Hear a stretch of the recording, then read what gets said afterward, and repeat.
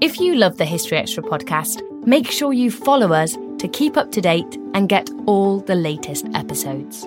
Thanks for your support, and I do hope you enjoy this episode. This episode is brought to you by Indeed. We're driven by the search for better, but when it comes to hiring, the best way to search for a candidate isn't to search at all. Don't search, match with Indeed. Use Indeed for scheduling, screening, and messaging so you can connect with candidates faster. And listeners of this show will get a $75 sponsored job credit to get your jobs more visibility at Indeed.com/HistoryExtra. Just go to Indeed.com/HistoryExtra right now and support our show by saying you heard about Indeed on this podcast. Terms and conditions apply. Need to hire? You need Indeed.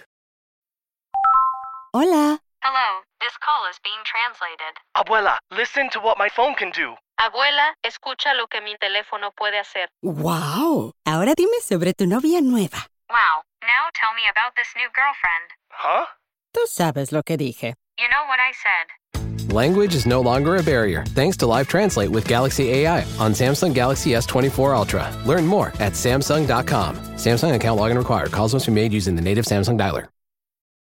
It's hard not to add a side of hot, crispy hash browns to your favorite McDonald's breakfast. It's even harder not to eat said hash browns before you get home. Ba-da-ba-ba-ba. Today, healthier is happening at CVS Health in more ways than you've ever seen. It's wellness destinations for seniors, including select locations with Oak Street Health and CVS Pharmacy. It's doctors, nurses, pharmacists, and everyone in between, offering quality care and support virtually, in person, and on the phone. It's in-home evaluations through Signify Health and meeting mental health needs through Aetna. And those are just a few of the ways healthier is happening. To see more, visit cvshealth.com/healthier happens together. CVS Pharmacy, Oak Street Health, CVS Specialty, Signify Health, and Aetna are part of CVS Health. Eligibility and services vary by location and individual. We hope you've been enjoying the History Extra podcast and all it has to offer. Summer is the perfect time to delve deeper into the things you love, so subscribe to BBC History Magazine for just £24.99 every 6 issues, saving 30% on the shop price. Plus, you will receive a book of your choice worth up to £30. Choose from Russia, Revolution and Civil War, 1917 to 1921 by Anthony Beevor, In Search of the Dark Ages by Michael Wood, signed edition, In Search of Mary Seacole, The Making of a Cultural Icon by Helen Rappaport, signed edition, or Persians, The Age of the Great Kings by Professor Lloyd Llewellyn-Jones. To take advantage of this offer and for more information, visit www.buysubscriptions.com/summerreads2022. Offer ends on the 5th of August 2022. Offer only available to UK residents. Please visit website for terms and conditions.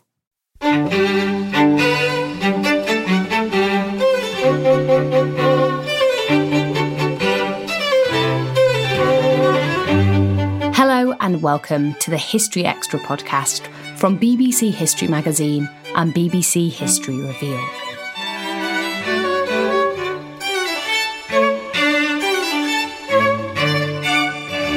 I'm Ellie Cawthorne. From hyperinflation and mass unemployment to the rise of fascism, fear has stalked the political landscape for the past century. That's what BBC radio producer Phil Tinline argues in his new book, The Death of Consensus, 100 Years of British Political Nightmares. Here, in conversation with Spencer Mizzen, Phil discusses how these fears have helped to forge new political eras, from the post-war welfare state to Thatcherism, and considers what these political crises can tell us about the current period of upheaval. So, Phil, you've just written a book called The Death of Consensus, 100 Years of British Political Nightmares. Given that we're talking in the midst of a cost of living crisis with inflation on the rise, this seems to be quite an opposite moment to be discussing political nightmares. Now, in the introduction to your book, you write, the most a political establishment can ever manage is a relative absence of agony. Now, taken in isolation, that's a pretty bleak statement, but actually at a time when many people are convinced that we're living through particularly fraught times, your statement kind of implies that there's nothing new to what we're experiencing at the moment. So, I mean, what's your take on that? Would you say that we're living in extraordinary times at the moment, or would you say we've kind of been here before? I think we've been somewhere a little like this before, and I certainly think we've been in a place that feels really bad before. And I suppose that, in a way, is the core of the book, is if you're immersed in a political moment, in the day-to-day of either politics or indeed, as you say, trying to afford to live, it can feel quite overwhelming. And I think, maybe one of the things that taking a longer historical view can do, it can be extremely worrying. You can see all the worst possible things that could happen. But what you can also see is how people thought that the worst was going to happen. And that actually, as I argue in the book, that was part of a process by which you end up back somewhere that's not nirvana. It's not everyone sitting around singing Kumbaya and politicians holding hands and agreeing with each other. Because of course that never happens. That's not the job of politics. But you can get back to something that feels a bit better than this. A lot of commentators recently have drawn comparisons between today's economic woes and the trauma of the 1970s, a decade that, to some people, is defined by empty food shelves, rubbish piling on the streets of major cities and the lights going out. Now, on the face of it, with rising inflation, strikes and stark political divisions, you can see why people are drawing these parallels. But I mean, do you think that's being overdone at the moment? Are we sort of returning to the 1970s? Well, the thing about the idea of returning to a point in the past is it sort of suggests that point in the past is a sort of eternal bubble that's just sort of sitting there. But of course, the past has a past. The only way to the 1970s is through the 1960s. And so what's happening, I think, is that both in terms of inflation and in a slightly different way in terms of strikes, is that we've arrived at similar issues. There are similar vexed points of contention. There are similar urgent problems, but we've got to them from quite a different point. Now, they generate similar images to some extent, and they certainly generate the opportunity to go back to those old images. But I would say that the backstory to the 1970s is something we need to attend to, not just to the sort of the piles of rubbish in the streets, the unburied dead, the candlelit power cuts, the mass pickets, etc. So, I mean, this will take a moment to unpack. Basically, what I would argue is that the backstory that leads us to the 1970s, because time in the end only goes, obviously, in one direction, is about the post-war consensus. Now, as you said at the beginning, I give a very sort of carefully sort of circumscribed definition of consensus, not to be depressing, but because that word can easily be overused. And so a lot of historians are very skeptical about talking about periods of consensus because it can imply that there's no disputes. My argument is that not that there's no disputes at all, but there is something that we agree is unthinkable, is a nightmare to which we can never go back. And in the post-war period, unlike now, the thing that is haunting people is the memory of the 1930s, the memory of mass unemployment. Now, that underpins a whole way of thinking about the economy, a whole way of thinking about politics, and it gives great power. They choose to use it in different ways, but it gives great power to the trade union movement. Now, it's that is coming into contention in the 1970s, because what politicians are trying to do is to restrain the power of the trade unions, both to go on strike in ways that aren't necessarily to do with pay at all. It might be demarcation disputes between different unions in a workplace, but also because there is a theory, not agreed by everybody, that the more workers push their pay up, the more prices go up, and you have a wage price spiral, a phrase we've been hearing a lot recently. What the politicians of both parties, governments of both parties, try to do from 1969 through to the end of the 70s is they try to restrain the power of the trade unions without breaking the taboo on mass unemployment, while trying to maintain full employment. Now, the way they do that is through incomes policy, which is a sort of first an agreement and then increasingly a legal sort of fiat saying we have to keep pay at a certain level.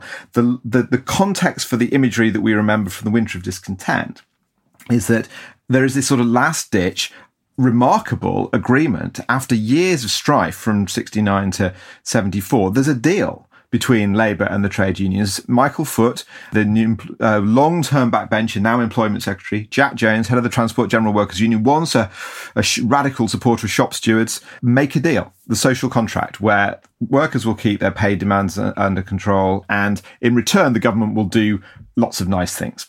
Now, it's that fundamentally, I mean, it's reinvented in 78, but it's basically that breaks down in The Winter of Discontent. So those images of bin bags in the streets, of, the unburied dead, of pickets outside hospitals are vivid representations of a particular momentary situation, but they represent something much, much more sort of long-term and significant. They represent the idea, terrifying to some people in power, that trade unions have more power than the government.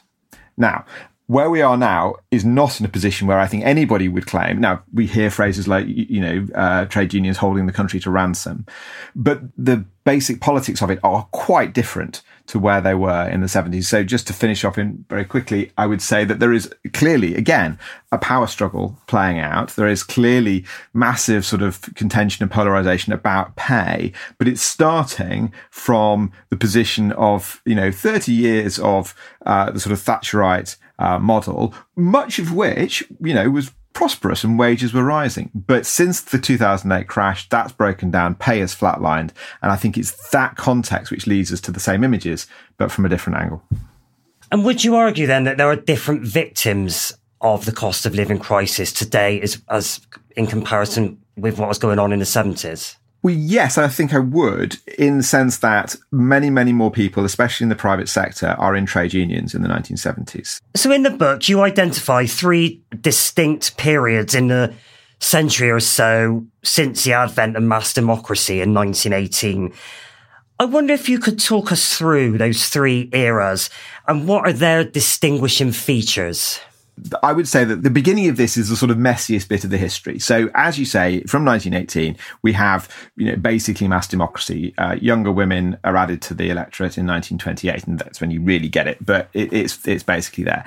And you have, in this new context, you have a sort of standoff between Labour, now with the vote, heavily trade unionised, empowered by the war and their sacrifice in the war on one side, and Capital, very worried, and it's cast in these terms by Stanley Baldwin, the sort of conservative leader. This is not sort of Marxism. And Capital, which is very worried about prices rising. And you have, first of all, a spike in inflation. Then you have a very sort of strong deflation. The Geddes axe is swung and cuts spending, and inflation drops, and unemployment hits 1 million in 1921 and stays at or above 1 million, sometimes a lot above 1 million, through to 1940. Now, that needs to be sort of sorted out. And in the end, after the general strike in 1926, you have a sort of reversion of the consensus that had been there before mass democracy, which basically says the government mustn't get into debt.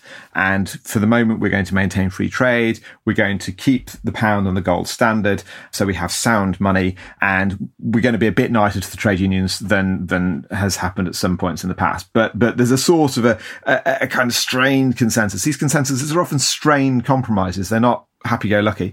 That lasts for a little bit, but then there's a financial crisis in 1931, and that starts to really break down. And crudely, from 31 to 40, you have increasing pressure to spend more money, firstly to help the unemployed, which doesn't really happen, and then to fight the Nazis, and it does.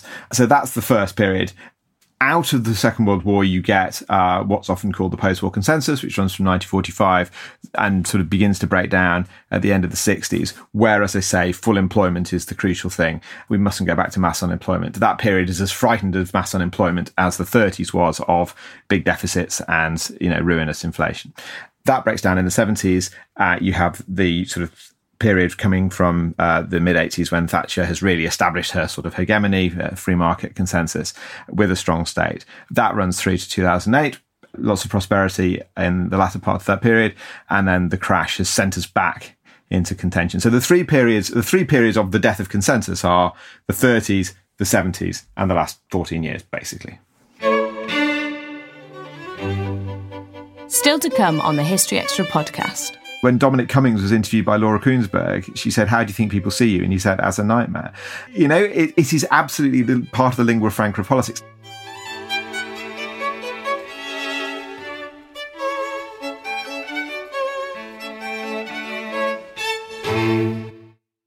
We don't always realise just how much our negative thoughts and experiences stick with us and weigh us down. You may find your brain constantly running through a highlight reel of bad moments. That comment your friend made last week that hurt your feelings. that frustrating thing your mum does, or that silly thing you said in a meeting. Maybe it's time to get it all off your chest, whether it's a tiny annoyance or something much bigger. Talking about it can give you some relief and lead you to a potential solution. That's where therapy comes in. It's a safe space to share whatever's weighing you down and learn to process it, so your internal highlight reel can focus on the good stuff. And BetterHelp offers affordable online therapy on a schedule that works for you. Connect with a licensed therapist by text, phone, or video call. Start the process in minutes and switch therapists anytime. Let it out with BetterHelp. Visit betterhelp.com/historyextra today to get 10% off your first month. That's BetterHelp, HELP.com/historyextra. This episode is brought to you by Indeed. We're driven by the search for better, but when it comes to hiring, the best way to search for a candidate isn't to search at all. Don't search, match with Indeed. Use Indeed for scheduling, screening, and messaging so you can connect with candidates faster. And listeners of this show will get a $75 sponsored job credit to get your jobs more visibility at Indeed.com/historyextra. Just go to Indeed.com/historyextra right now and support our show by saying you heard about Indeed on this podcast. Terms and conditions apply. Need to hire? You need Indeed. Hola. Hello, this call is being translated. Abuela, listen to what my phone can do. Abuela, escucha lo que mi teléfono puede hacer. ¡Wow! Ahora dime sobre tu novia nueva. Wow, now tell me about this new girlfriend. Huh? Tú sabes lo que dije. You know what I said.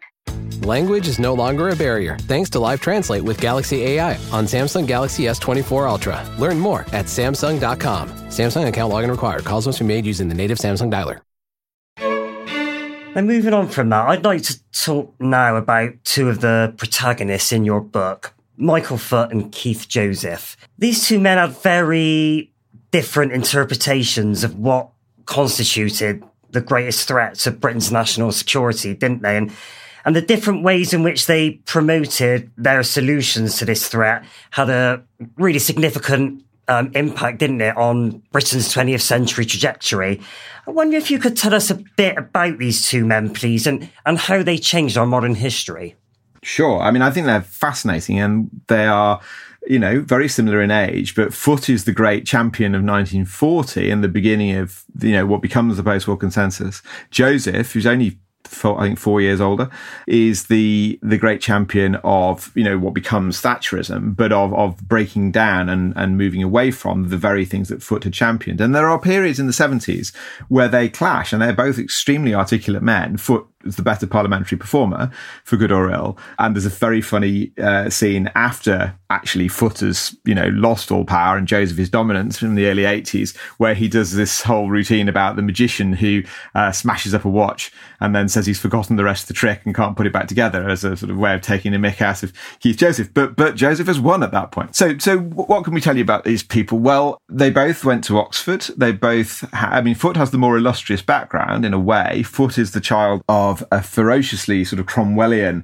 dissenting, with a capital D and a small d, liberal, with a small L and a big L, Isaac Foot, who is a member of Parliament now and again, based in the West Country, and who actually resigns from the national government over the ending of free trade in 1932.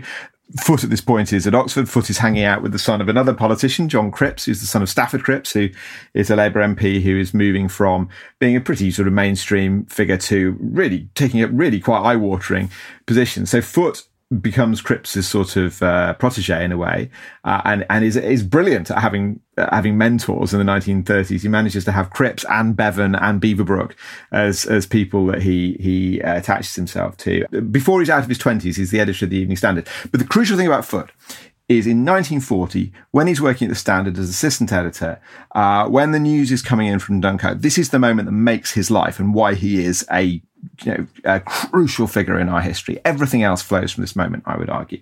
It's as the news is coming in from Dunkirk at the beginning of June 1940 that the British troops are being evacuated and the whole thing has turned into a rout. And we're lucky, frankly, to get the army out. Foot and two other men, Frank Owen and Peter Howard, who both work for Beaverbrook as well, go up onto the roof of the Evening Standard building just off Fleet Street. and work out what they're going to do about it. And what they decide they want to do is draw attention not only to the fact of Dunkirk, which is obviously all over the papers, they've been putting it all over the paper themselves earlier that day, but actually to try to drive from power the remaining Chamberlainites. Churchill's in government by this point, but Chamberlain's still in the War Cabinet, to drive the Chamberlainites out, and to do so in a way which basically declares the whole of the period from 1929 as a period of terrible folly and dangerous complacency, which has left us in this appalling state. Now, the history of that, the actual accuracy of that is full of holes, but this is not, as I say in the book, this is not a scholarly weighing of the evidence. This is a political bomb. And that's its importance. It rewrites the narrative incredibly effectively. So in 4 days, they hammer out this book called Guilty Men, which attacks, chapter by very, very short chapters, attacking Chamberlain, attacking Sir John Simon, the sort of overly cautious chancellor, and associating, and this is crucial, and then by no means the only people who do it, associating the fear of rearming to fight the Nazis and spending the money necessary to do so with the fear of fighting unemployment and spending the money necessary to do so. So unemployment and the Nazis are associated again and again by these people and other people. J.B. Priestley says, once Hitler and his crooked cross has vanished, we need to get rid of the evil dream of unemployment as well. And the two are absolutely associated. So that's Foot's basic role. And what he does after that is defend that idea. But so Foot is by the 1970s, Foot is this curious figure who was famous in 1940, has been a sort of, a backbencher for a very long time, lost his seat for one term, and then comes back in late in his career, comes onto the front bench for the first time, eventually in the cabinet as employment secretary in 1974, to shore up what he had been, there at the creation of, which is this model, which is a polity based on maintaining full employment as best you can. And he keeps talking about the mass unemployment of the 30s right through to 1983, when he has a disastrous election, leads Labour to disastrous election defeat. Keith Joseph, meanwhile, has a career that's sort of the opposite shape. Joseph is the son of, he grows up in London, he's the son of a businessman.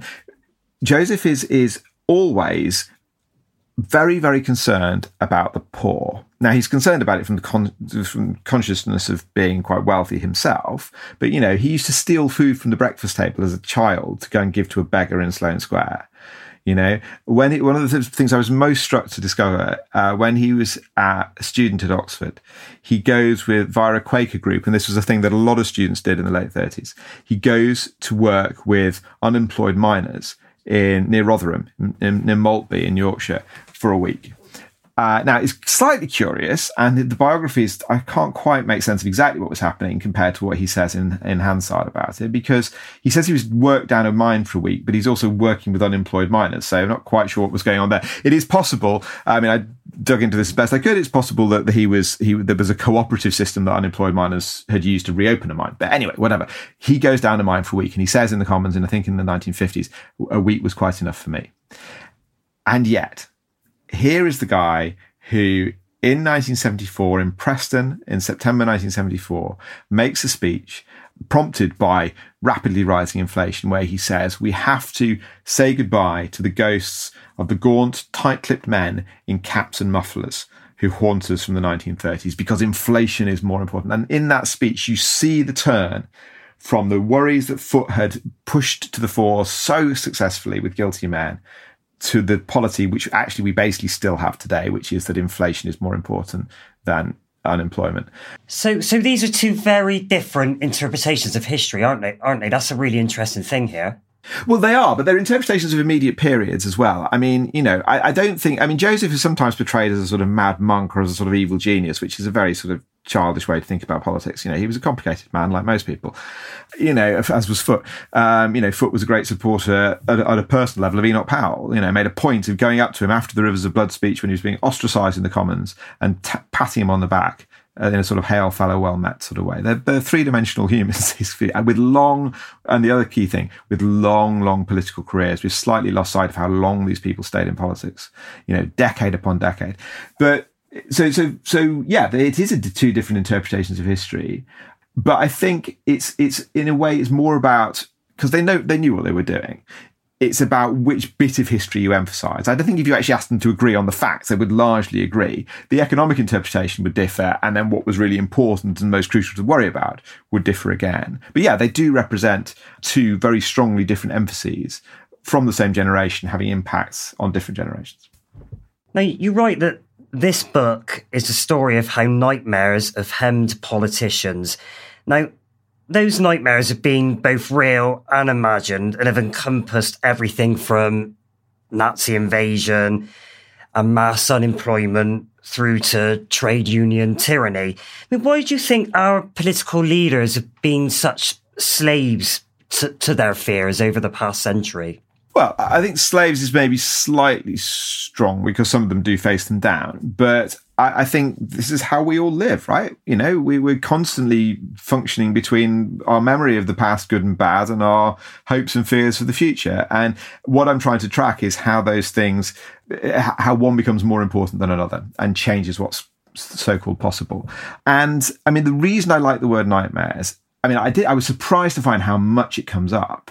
And you keep seeing it coming up. I mean, you know, I didn't put it in the book, but, you know, when Dominic Cummings was interviewed by Laura Kuenssberg, she said, how do you think people see you? And he said, as a nightmare. You know, it is absolutely the part of the lingua franca of politics. And I think what's so interesting about it as a word is exactly what you put your finger on, is it can apply to things that are remembered, to things that are real right now, to things that are possible in the future. And that's why I like it as a word. It is ambiguous, and that's the point. Why are politicians hemmed in by this stuff? Well, I think it's partly, in significant part, is because they're trying to work out what everybody else is frightened of. They're trying to work out what we're all frightened of. And so to take mass unemployment as an example, there's a moment in 1974 in a shadow cabinet meeting where Robert Carr, who had been employment secretary at the time when unemployment hit 1 million, and you watch him on the TV news that night, he looks like he's going to cry. And this is a guy who grew up in wealth, but when he was being David Davis told me this story, when he was chauffeured into Westminster School in his dad's car in some point in the early 1930s, across Parliament Square, he saw a contingent of hunger marchers arriving at Parliament, and the sight never left him. He says, somewhat clearly to his own surprise, in the shadow cabinet meeting in 1974, that people don't seem to be as worried about it as much. And Lord Hailsham, one of his shadow cabinet colleagues, writing about Powell in 1975, says, I would have been ashamed to sort of, you know, reject the worries about mass unemployment. But you can sort of see him saying, but perhaps I'm overdoing it. And you can sort of see how actually, you know, the public in some ways, particularly younger people who don't remember all that, are actually maybe getting ahead of this generation of politicians who do remember it. So it's a multivalent process of people trying to second guess each other's fears. Dominic Sandbrook is very good, I think, on the way that Thatcherism was not, you know, one woman arriving in power and throwing a lever. It was based on how people were changing their minds. Is this in any way a particularly British phenomenon, do you think? I mean, have other countries across Europe faced similar problems as this country? And have their stories been defined by this quest to find and maintain consensus in the same way that Britain's has? So I would say that in terms of politics being shaped by nightmare, yes, I think this is not a specifically British thing. I think there is an inflection to it, which is sort of particularly British, which is that there is this, you sort of saw it a couple of weeks ago with some polling about young people's disillusionment with democracy.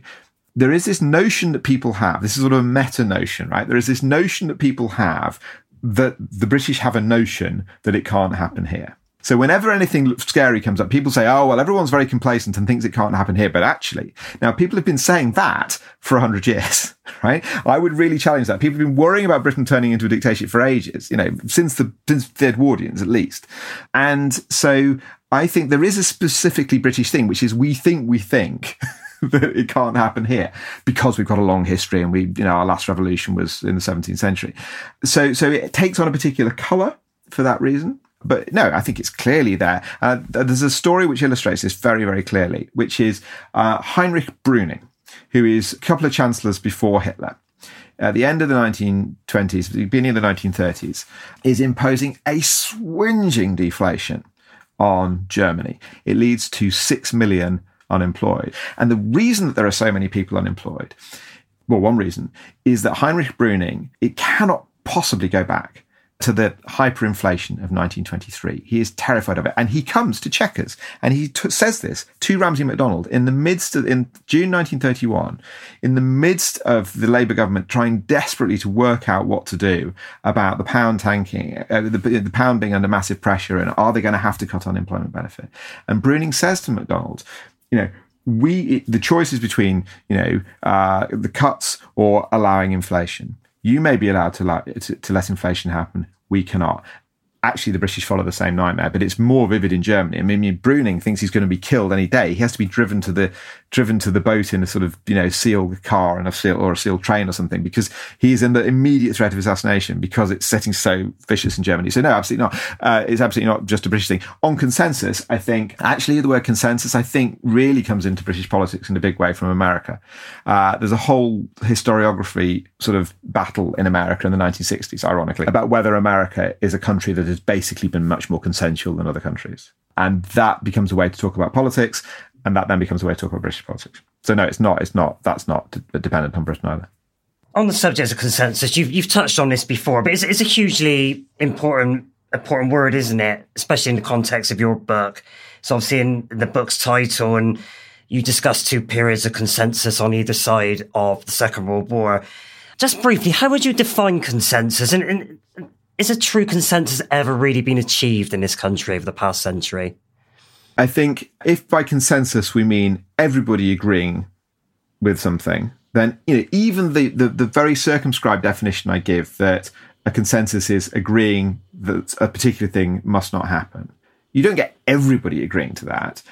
I mean, there are people in British politics in the 1950s and 60s who will say, we're over worrying about mass unemployment. What you get is a sort of sufficient consensus for there to be. You often get more of a consensus between the front benches than the back benches, because that's the nature of it. If you're on the front bench, you have to engage in trade-offs. You have to engage in policies you think you can actually make work and have the sufficient support of both of Parliament and ideally of the electorate. If you're on the backbenches, that's not your job. So there's sort of grades of it. But as I say, my definition of it, deliberately kept quite constrained, is that is an agreement on something to reject. So, for instance, I would say that, when people talk about the post-war consensus, very often one of the first things that springs to mind is the health service. Now, actually, I would argue that consensus is not a particularly helpful way to think about the health service, simply because, in terms of period specificity, because there is a long and complex story that leads to the National Health Service. In some ways, the historian David Edgerton argues that, in some ways what's happening with the welfare state in the 1945 government is it's being extended to the middle class. The working class already have forms of it. Now it's complex and, through charities and, but there are 5 government ministries thinking about social security, etc. It's a deliberately constrained definition precisely because something like the health service, has a history before that, has a history after it. That's why I think homing in on this one particular idea of full employment, the taboo on mass unemployment, gives you a workable definition. And even within that, I break it down into the taboo on the consensus that we must have full employment. Based on that, a consensus in industrial relations, because of that shared view allows for relatively collegiate discussions between employers and workers and government. Relatively, there are still loads of strikes in the 50s, and then on top of that, you have this much vaguer notion of consensus politics. But no, it's a term to be treated with care. Can history, the events that you cover in your book, help us predict what's going to happen next? You can try. I mean, it in a way is a history of predictions. It's a history of nightmare. One form of nightmares are fears for the future, right? So I think, hubris is right there next to you with a cricket bat, ready to whack you around the head, right? But, hubris and nemesis. But I think you can make tentative projections and you can come up with hypotheses, right? And then you can watch them be knocked over. If you want me to offer one, then I will. But I think you can go some way down that track carefully. So, I think you can see over the course of the last 10 years, or the last 14 years, a process which has some similarities to what happened in the 30s and what happened in the 70s. History is not obviously cyclical. It's not predetermined. It doesn't always happen the same. But I think you can see a process of a particular nightmare giving a particular part of society a degree of sort of ring-fence power. So if you're terrified of deficits and inflation, that tends to empower finance in the 30s. If you're terrified of mass unemployment, that tends to empower the trade unions, etc. I think but what happens then is that those nightmares are superseded by others.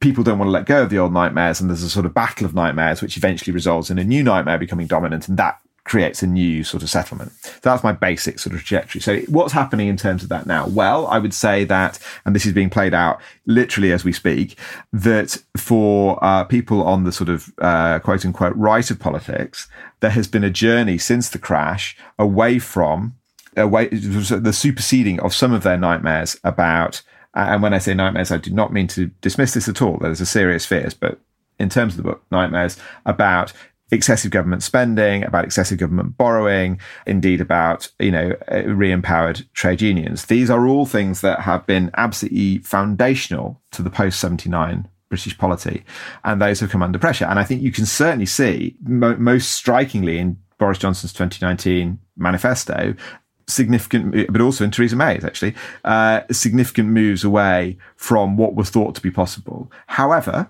we are clearly seeing, with the rise of inflation, significant pushback against that. So that, I think, is what Conservatives in particular, Labour too, but particularly Conservatives are wrestling with at the moment. And I have no comment on which is the right answer, but I think it is possible to see that process continue, particularly given the loss of the Wakefield by-election.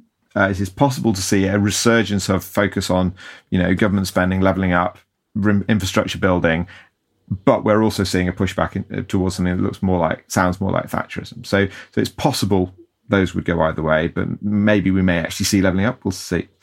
For Labour, I think it's partly been about, and actually for Liberal Conservatives, it's partly been about, how we think about ideas like immigration and patriotism and belonging and security. And I think those have carried real connotations, again, which absolutely should be taken seriously, real connotations for people of nightmarish things. And you saw this most intensely around the Brexit vote, of course. I think, again, even before Brexit, Ed Miliband, for good or ill, was talking about immigration controls on his mugs.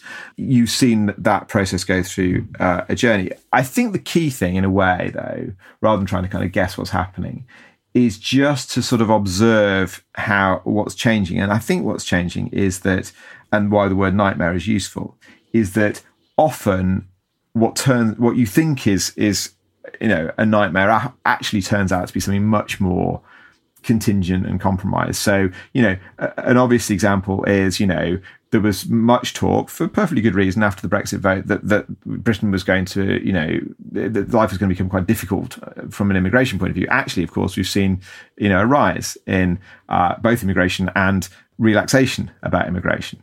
Now, you could argue that's because the press has stopped talking about it. You could also argue that people feel like it's under control, whether it is or not.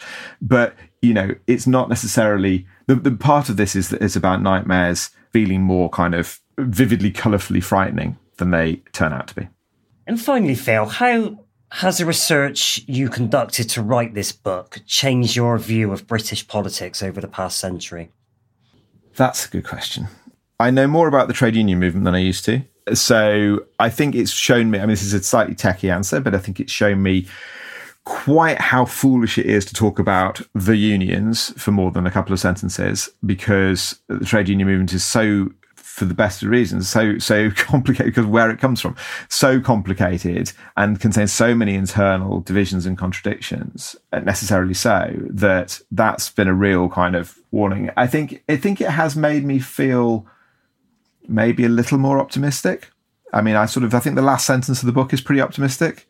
Before that, not so much, but I think it's made me feel more like the process of watching people's, really reconstructing people's fears in the past.